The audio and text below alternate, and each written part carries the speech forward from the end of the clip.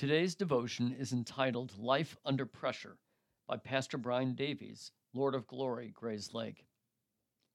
And my God will supply every need of yours according to his riches in glory in Christ Jesus. Philippians 4:19. Life is full of pressure. Do you feel it? Do me a favor and think about a situation where you feel like the pressure is on.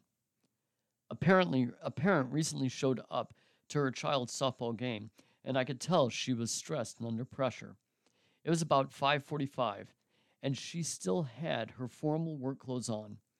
She had gone straight from work to her son's cross-country meet to this softball game. No time for dinner and a brief respite. Her daughter was a bit late to her game, which meant she, the mom, had to warm up the daughter's arm with a game of catch. So picture the scene. A mom in dress clothes, probably hungry, playing catch with her daughter behind the dugout. Life under pressure. Do you feel it? So much is contributing to our lives feeling the pressure. Too much for this devotional thought. But it's important to simply acknowledge the sense of pressure many of us feel. Old Testament Joseph felt pressure.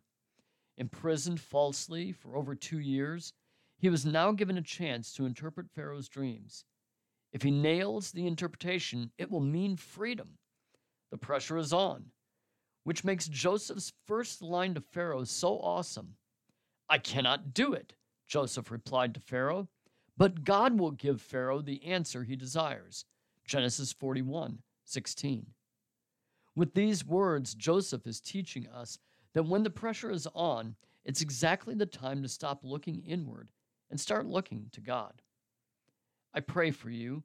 I pray you sense the Lord is with you in these pressure-packed moments and that it impacts how you live in them.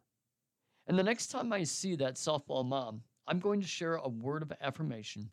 She handled that pressure quite well.